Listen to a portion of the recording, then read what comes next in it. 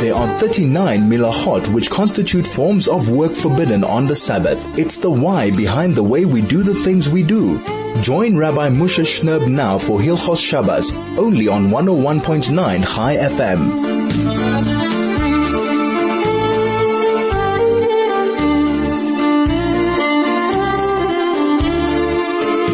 101.9 Chai FM. This is Soul to Soul on a Friday afternoon here in Johannesburg.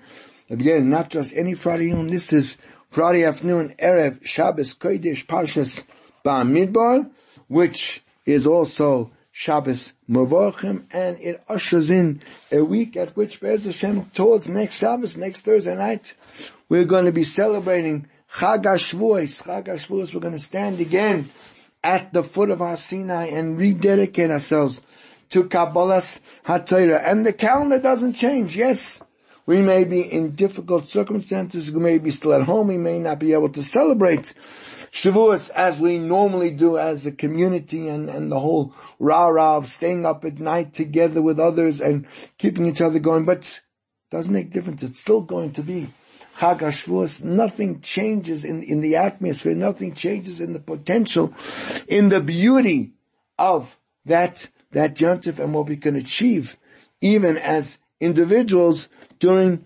that period of time. It's once again such an honor and privilege to spend a bit of time with you on an Erev Shabbos. I know you're busy. This is lots to do as we come into another Shabbos with Yontif, not that far away. But let's spend a few minutes and learn together some Divrei Torah that have to do with the Parsha, and we'll also, Be'ez Hashem, connect maybe to Shavuos and the concept of Kabbalas HaTorah. So let's put our minds together, let's put our hearts together, because we're so connected, even if we're not in the same shul, and we're all a community, we're all family, we're all brothers. Let's put our hearts and minds together and spend a few minutes studying some beautiful, beautiful words of HaKadosh Baruch Hu's Torah.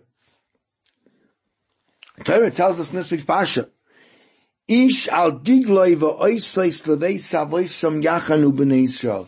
Each person, each tribe, each family had a camp in the flag, in the standards of their shevet, leveis avoisam, according to their father's family, yachanu b'nei Yisrael, the Jewish nation would camp, mineged soviv la'oyal moyed yachanu, surrounding the Oyal Moed, the tent of assembly, all of the Jews camped. And there's a medrash. The medrash says in Bamidbar Rabbah that when HaKadosh Baruch Hu revealed himself to the Jewish nation at Har Sinai, so he was accompanied by 22 groups of 10,000 malachim who came with him. What is that? 2.2 million malachim in total. As in fact the Pasuk says, Rochav Elokim Riboy Sayim Alfei Shenecha. And they were all these groups of malachim were standing with flags. As the Pasuk in Shir HaShirim says, Dogul Mervava. They had their flags. And when the Jewish nation saw that Malachim had these beautiful flags and each group was around their flag, they wanted, they had a taiva, that tremendous want to also have flags. And they said, oh, halavai, if we could have flags just like them. And that's why it says, Heviani al Beis Hayayin. You brought me to Beis Hayayin. What's Beis Hayayin? Zeh Sinai. That refers to Har Sinai, shenosna by Torah, where we were given the Torah shenimshlo b'yayin, which is compared to wine. It says v'shasu b'yayin maseches. In other words, they went to Beis Hayayin. That's Har Sinai, and then it says, Pasuk says v'digloi olai ava, and the flags around me represented their love, where they said, Ilule umagdilai ava, if HaKadosh Baruch Hu really wanted to show me his love, then the we would rejoice in your salvation. Says HaKadosh Baruch Hu to them, what? You really want to make flags? Hashem takes an oath that I'm going to fulfill your desire. Right? We want to have the goal, we say in chapter 20, we say it every morning. Right? We praise Hashem because of your salvation. We want to have our flags that affiliate us with Hashem. And Hashem says, Yimali Hashem kol mashal secha.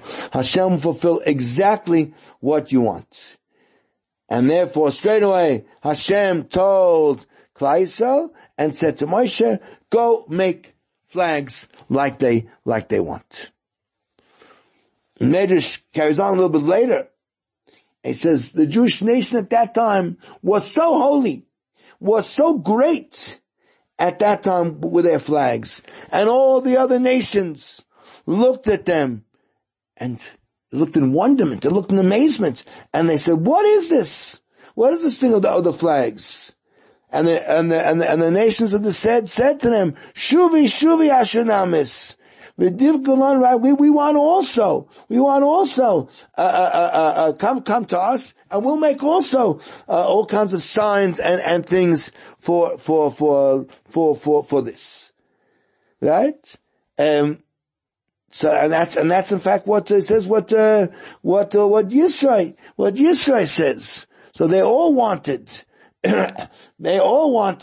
to have flags, and Klal Yisrael responded, you can't have it. Because what? You think that if you have flags, you're going to become as great as HaKadosh Baruch Hu made us? We have Degel Machane Yehuda. We have the camp of Yehuda. We have Degel Machane Reuven. Degel Machane Dan. Degel Machane Ephraim. Are you going to be able to do that? You can't mimic what HaKadosh Baruch Hu is doing for us. Can you give us that kind of relationship with HaKadosh Baruch Hu?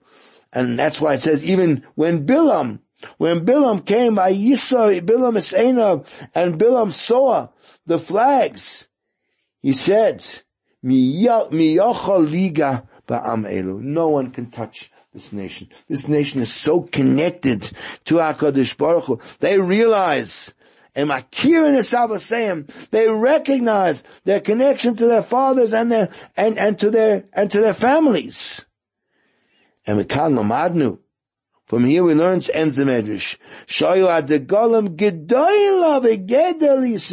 The flag was so great, and they represented such an amazing relationship with HaKadosh Baruch Hu.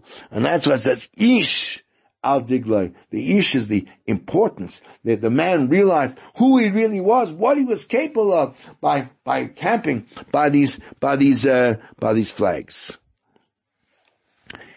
And it needs just a little bit of clarity. What is this whole issue of the flags? How does it work? Why did Klal Yisrael so much want the flags? What is their greatness? What does it represent? Moshe Rabbeinu said to Hashem, it says, after the sin of the ego, and Hashem was going to send an angel, Moshe said, no, if you're not going with us, we're not going to Eretz Yisrael. In other words, we don't want to be led by any representative, by any malach, by anything else. We only want HaKadosh Baruch Hu. And Hashem says, fine. I'm going to do what you want. And I'm going to give you, I'm going to go with you. And he agreed that Yisrael wouldn't have to be led by any other force, only through HaKadosh Baruch Hu. And in fact, Hashem already said to Avraham Avinu that when Avraham Avinu thought, how am I going to have children? Hashem said to him, no, you think you're, say me, leave your constellation, your control by the constellations. The Jewish nation is completely above and completely beyond the way of the astronomy and the stars and the constellations. Right? As we say, ein mazali, so we're not subject to that through our davening and through our learning and through our ma'asim tovim, we can change the whole world for better. And we've seen that the whole ability of the Jewish nation to be sustained, to remain, to in spite of all the tsuras, in spite of all the challenges, in spite of everything that's ever happened to us, we're still here, and that's because we don't operate in a natural, normal way. There's no logical reason why the Jewish nation, which has suffered more than any other nation in the world, should still be here, except for our Torah and mitzvahs, clearly showing that we are beyond nature. We'll be back in a moment. This is 101.9 Chai FM, Soul to Soul, on a Friday afternoon, on the greatest Jewish radio station in all of Africa. There are 39 milachot which constitute forms of work forbidden on the Sabbath. It's the why behind the way we do the things we do. Join Rabbi Moshe Shnerb now for Hilchos Shabbos, only on 101.9 Chai FM.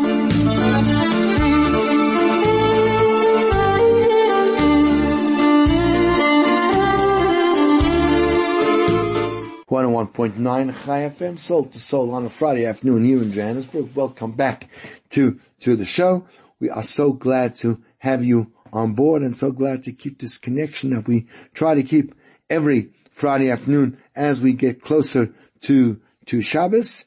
As we always do at this point of the program, is to give you the important information that you need for this Shabbos. Shabbos Kodesh today begins no later than 8 minutes past 5. Make sure your candles are up and burning by that time, by 8 minutes past 5. But, as I always say, you don't have to wait till the last minute. Some people don't like to wait for the last minute.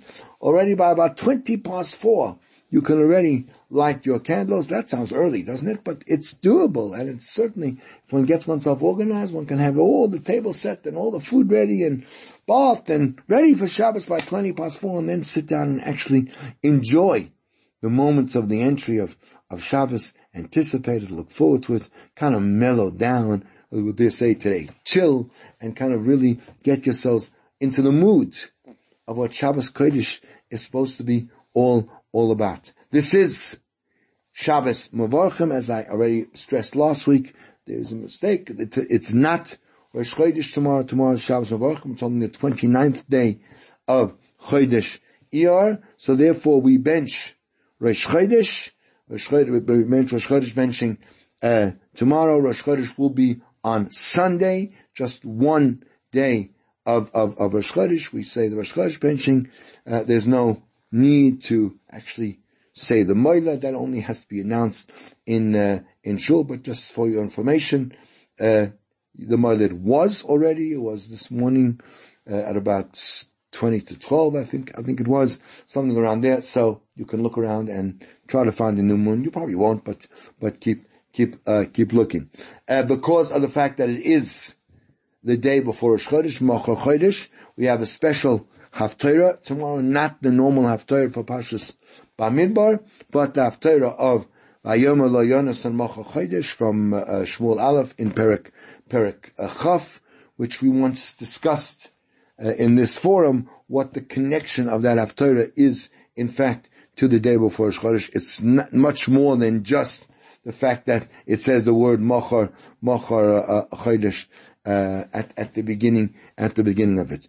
Also, although it is Shabbos Mevorchim, and generally on Shabbos Mevorchim we don't say Avarachamim this week because it's still in the Sphira and the terrible tragedies that occurred during this period of the calendar. We will say Avarachamim in Shachris, but of course at Mincha time, since Motzei Shabbos is Rosh Chodesh, we won't say Tzidkas Tzedek.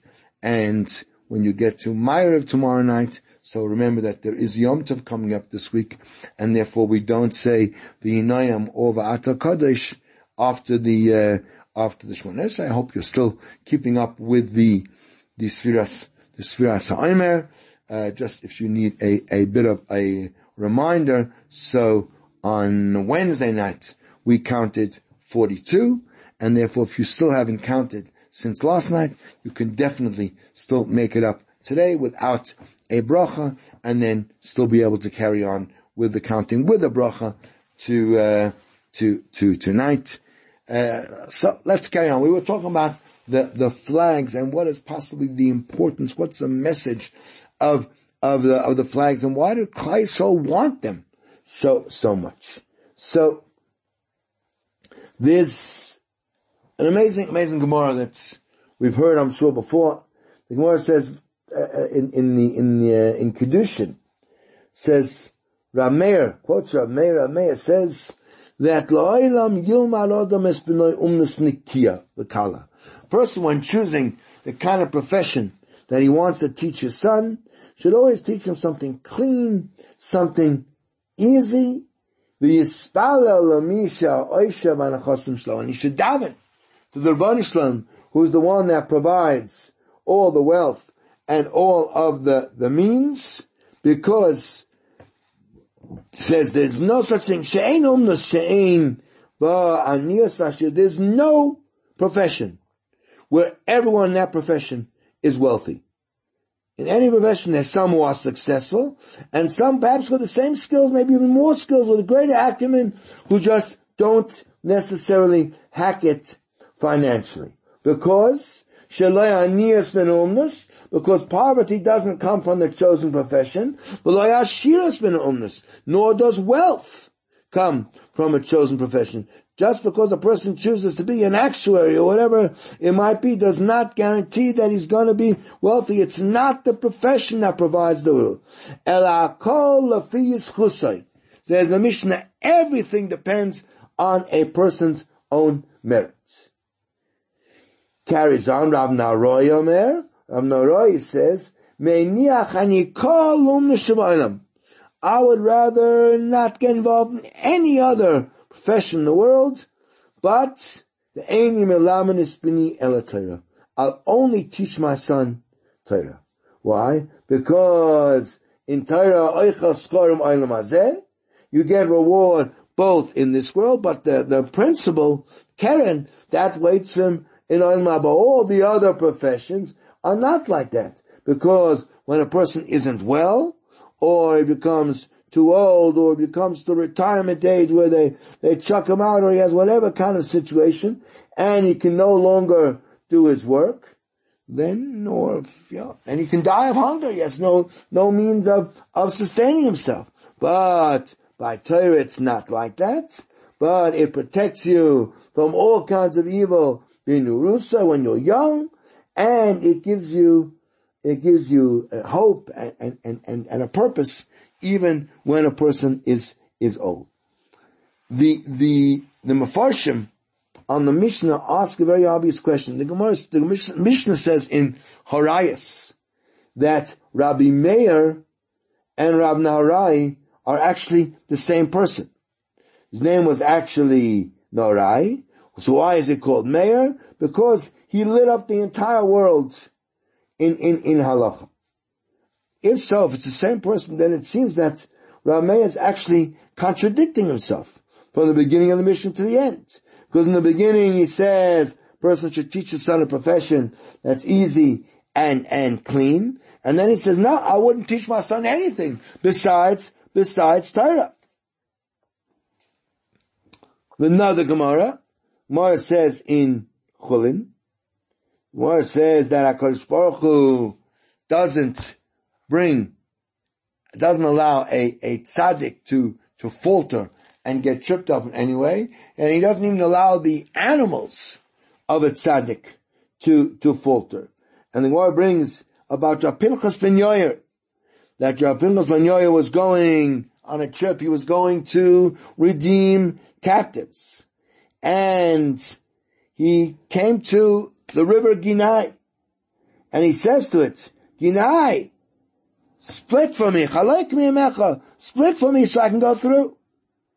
So the river says, 1 second. How can I do that? You're going to do what Hashem wants you to do, and I'm currently doing what Hashem wants me to do. Hashem wants me to flow. By you, maybe you'll go and be successful in your mission, maybe you won't. But I know that right now I am definitely being successful in my mission. Why should I split? Says Pinchas ben Yoyer to him, if you do not split for me, I'm gonna make a decree that no water should flow through this river ever again. And the river split for him.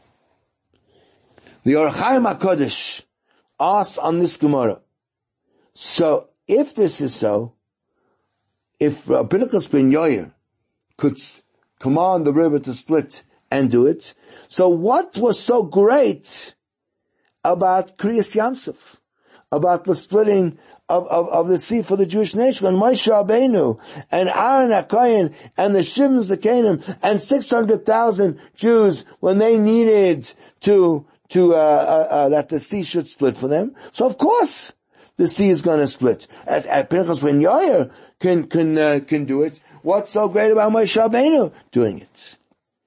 Answers the Or Chaim HaKodesh. The Chiddush by Kriyas Yamsuf was that the sea split for them in spite of the fact that they had not yet come to Har Sinai and accepted the Torah. That was a Chiddush.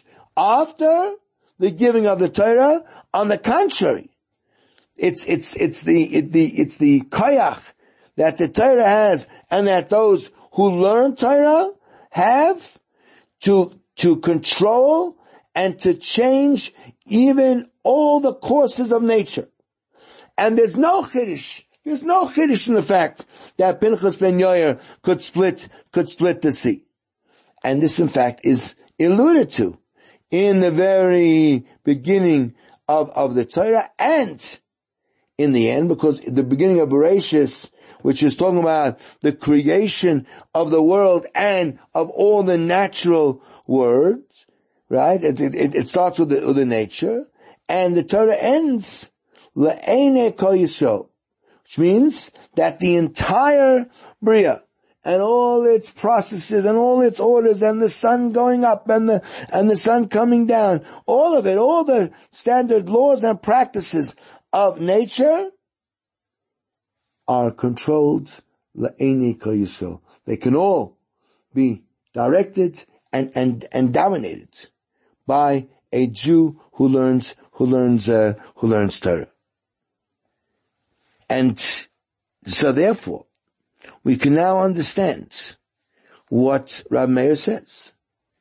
Really, a person should teach his son an easy profession. In other words, if a person is living within the realm of nature, and he's conducting himself according to the way the world is generally conducted, where he goes to school, and it's primary school, and it's a high school, so then he has to learn a profession. But you have to know, even when you're learning a profession, that wealth, that success doesn't come from the profession, nor does lack of financial success come from the profession. We see every day. We see people with tremendous degrees, brilliant people. Their heads are full of all sorts of things. They can make all sorts of projects, all sorts of ideas, all sorts of completely sublime concepts, but they can't sort of rub 2 cents together. And you have some people that we would classify as not necessarily being the most intelligent people in the world, and who make huge mistakes, even in whatever their chosen profession is, and somehow they're successful. Somehow they're very, very wealthy. Why? Says Gemara, B'nei Chaya U'Mezayne, children, how long you live and your level of income has nothing to do b'schus l'taya milsa, ela b'maz l'taya milsa. That depends on mazel. So therefore, Rab Meir says, or Rab Naroi says, that really, if a person resorts himself to living just within the realm of the normal, natural world as it's created, and a person has to learn a profession, then yes, the profession he should learn should be an easy one, should be a clean one. But that not necessarily is going to be the indicator whether he's going to be successful, because that depends on mazel. But if a person wants to be successful, even, let's say, he is in a situation where whatever it means, his mazel is not such a good mazel, where even according to, the constellations, when Saturn's in the 4th house or whatever it is, and the hearts of diamonds, whatever all that stuff means, and that really, as far as that's concerned, maybe it should be decreed that he should be not wealthy. So then, there's another eitzah. Teach your son Torah. Because Torah has the power to break all those natural orders and to change the whole mazel of a person. As Chazal say, there is no such thing as mazel for the Yidden. In other words, that the koyach of Torah is, and the koyach of tefillah, of davening also, is to change whatever was predetermined and predestined for a person and make it better. Let's go back to where we started. Back with the flags. These flags that the Jewish nation so desired, so wanted, because they saw the Malachim having it. What does a flag represent?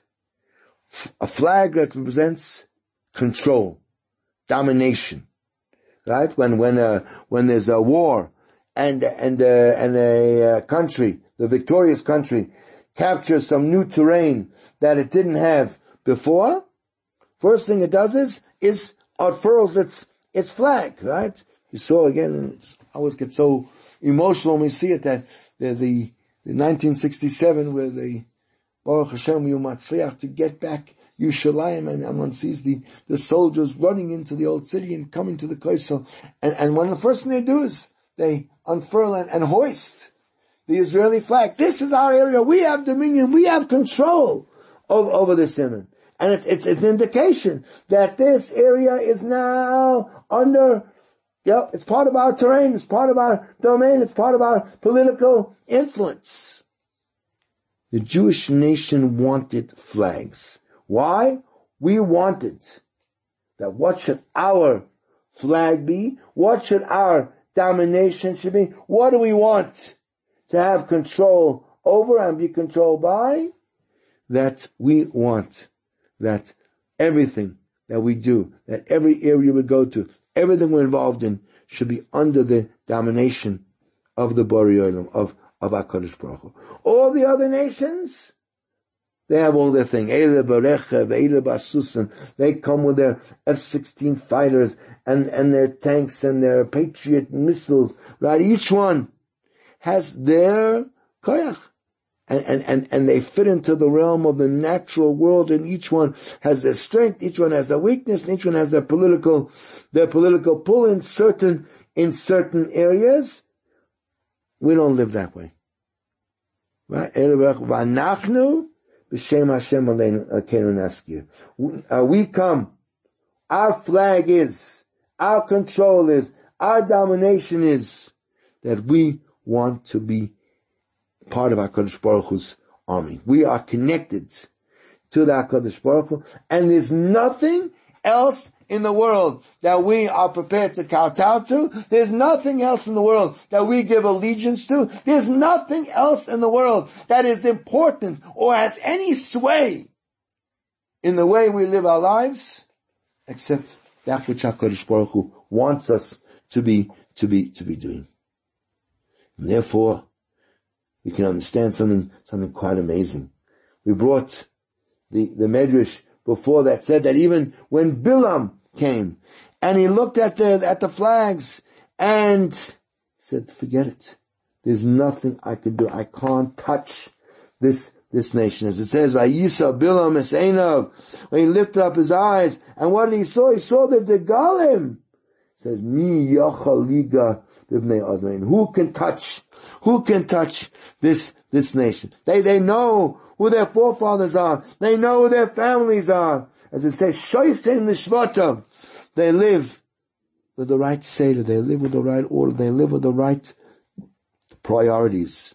And we learn that those flags and the message and the representation of the flag is so big and so important to the Jewish nation. Ish al Digloi. We know who we are. We know what we have to be doing because of our flag, because of our allegiance, our connection to the Ribbon Shalom. In other words, when Bilam saw these flags, he understood that I'm not going to ever be successful to curse this nation. He reached the conclusion that it's absolutely impossible because these flags, which can turn anything around, it means we're above Teva. We're not part of this world. We're directly connected to HaKadosh Baruch Hu, means we're not subject at all to the mazel of this world. Bilam's koyach emanates from his ability to control this world, to manipulate the forces of nature through his magical abilities to do terrible things. Can't work with Klal Yisrael. Klal Yisrael has the golem. Klal Yisrael is on a much, much higher level. We're out of this world. We're connected to HaKadosh Baruch Hu.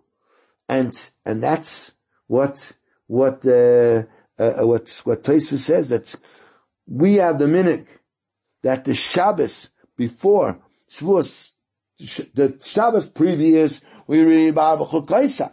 We read always the curses. The Shabbos before Shavuos, virtually always Parshas Bamidbar. And it's what's chosen for that. Because this whole Parsha deals with the flags and the way the Jews camped and the way the Jews set themselves up. And the flags have the ability to completely turn things around. When we know where we are, when we know who we are, when we know what we represent, when we know what our mission is, and that everything we're doing is l'shem shamayim, is to connect ourselves to the Rabbi Shalom, that is the one and only mandate we have, and that is the preparation that we need most for Shavuos, because on Shavuos we'll stand at Har Sinai, and we'll once again affirm we want those flags. We want that special relationship with HaKadosh Baruch Hu, which we actualize through our learning of Torah, through our doing of mitzvahs. We'll be back in a moment. This is 101.9 Chai FM, Soul to Soul is the show. Please stay with us for another 10 minutes. There are 39 milachot which constitute forms of work forbidden on the Sabbath. It's the why behind the way we do the things we do. Join Rabbi Moshe Shnerb now for Hilchos Shabbos, only on 101.9 Chai FM.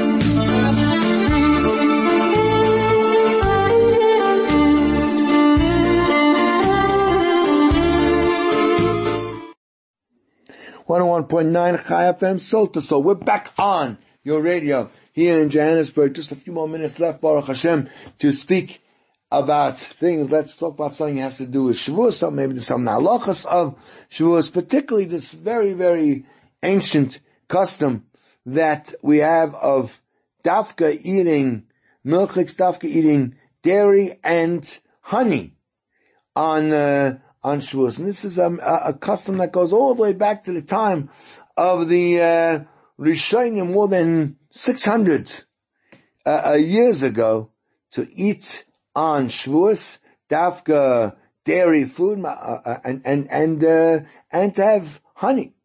What's the source of this custom?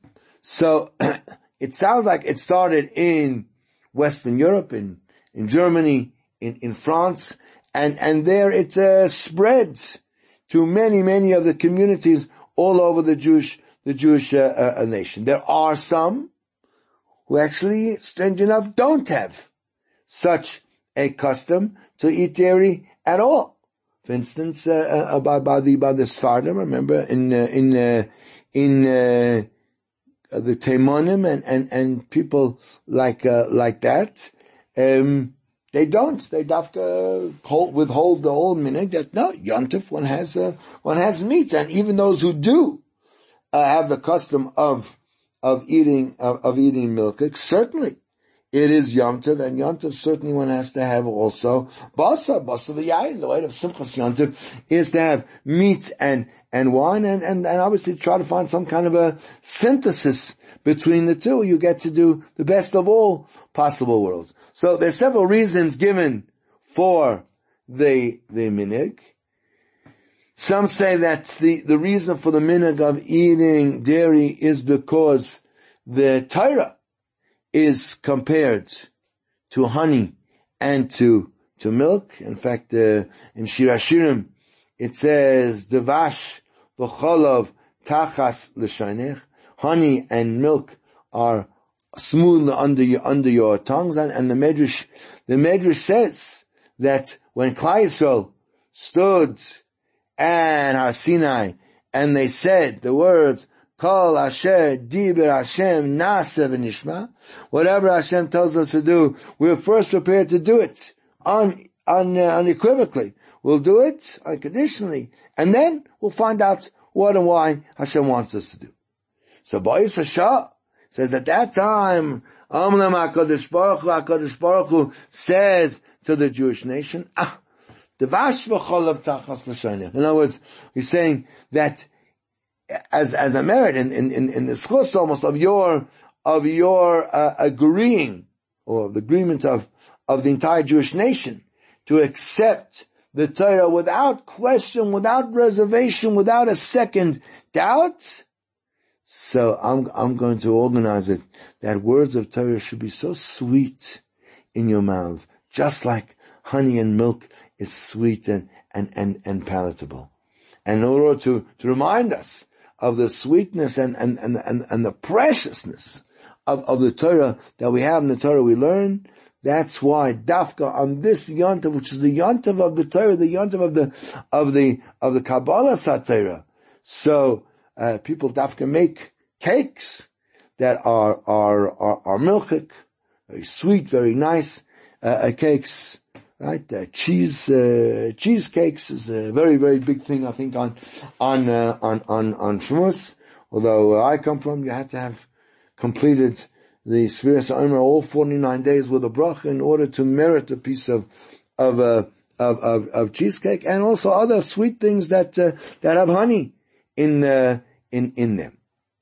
That's one reason. Another reason brought that, interestingly enough, both milk and honey are two kind of foods that are created from something that intrinsically should not be allowed to be eaten. It's something that's actually tamei.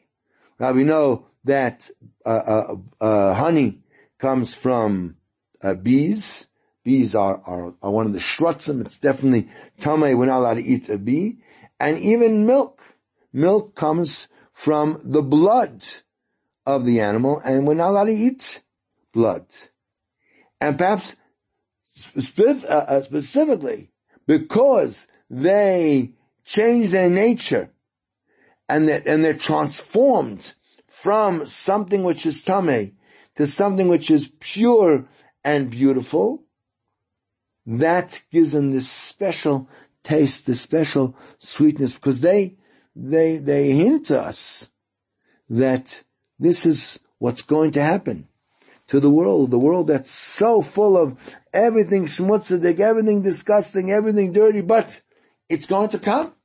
We're going to get to the point where that it's going to be Kamayim Layam Chasam, the day of HaKadosh Baruch Hu, the knowledge, understanding, the acceptance of HaKadosh Baruch Hu is going to happen everywhere. We don't know when. Maybe it'll be at the end of this whole series of events we're going through, but it's certainly coming, the situation where the entire world is going to turn around and pay echad in one mouth say, we want HaKadosh Baruch Hu to be all over all land. We want those flags, as we were saying before. It's a transformation. And that is really the skula. That's the incredible power of our Torah. That it can sort of smooth out all the rough edges, and it can take all the bad things that are in the world, and has the ability to transform all of that by kind of neutralizing the Yetzer Hara. It can turn all of that into good and make the world the kind of place that we yearn to kind of live in. And that fits together. That's also the incredible koyach of Eretz Yisrael. And that's why Eretz Yisrael is called a land of Eretz Zavas Chol Davash. It was a land that was previously occupied by the Canaanim. Canaanim were the worst. Kamasa Eretz Canaan Lo Sasu. If you want to know how not to act, look what the Canaanim did. They're the example of how not to act. And when Klal Yisrael came, we transformed the whole land. Not only in the physical, and not only being a desert to being a beautiful oasis and the amazing country it is, but in the ruchnius, to develop it, to cultivate it, to be the land that's Mesais Kol Haaretz, that is the center point of the whole world, where everything emanates from Yerushalayim. That's the koyach of Torah, to turn it all into good. Another reason that's brought is that by eating the milchik foods, so we then have to prepare two separate kind of bread, because we know the halacha says that the bread that you use for a fleishig meal, you cannot use the same bread for a milk meal. So therefore we're forced to have two chalas. One we eat with the milchik meal, one we eat with the fleishig meal. And that alludes to the special korban that was brought in the Beis Hamikdash on Shavuos, which was the shtei alechem, which was these two loaves of actual chometz bread that were brought on Shavuos. So that's another illusion.